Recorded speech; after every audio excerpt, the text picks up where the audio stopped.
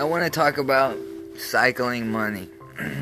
So, for all those that make a pretty good living now through whatever it is, through some type of online mentorship, through your own job that you saved, you invested in stocks, you make music, however it is that you profited and you got money flowing in and you got a big, nice income coming in.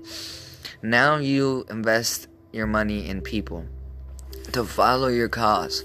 So you invest your money on them. You do your research to make sure that they're loyal, that they want the same things that you want, they have the same ethic background that you need for to start your organization, your company, whatever it is that you're turning into to follow, and that they actually need it, that they actually deserve to have your financial support. It's kind of like investing in a stock. So you put money in a stock in a company and you try to help it grow through your ideas, through being a stock owner, right?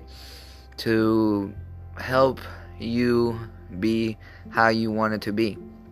And you invest that money and eventually you'll grow, because people will see how that you're investing. So somebody invested money on you because they have the same ideas and the same ethic, and you look for people to invest on you too, as well as how you invest on people based on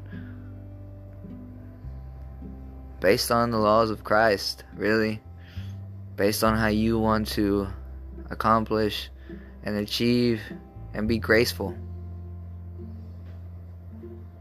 So, cycle your money through the people, cycle your money through life, through businesses that you find inspiring, art, liquor,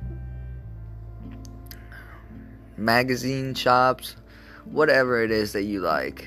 Invest in that and do the same thing. Things flow back and forth, okay? So make your investments properly and make your investments as needed. Don't be afraid to talk to those people, those business owners, those communities, to reach out to them. You might be surprised what response you might get. This is Zeke the Freak, and I love you guys, and peace out. If you have any questions, just you can look me up on Twitter, EZE_CNH, and just tweet me if you have any questions. Peace out.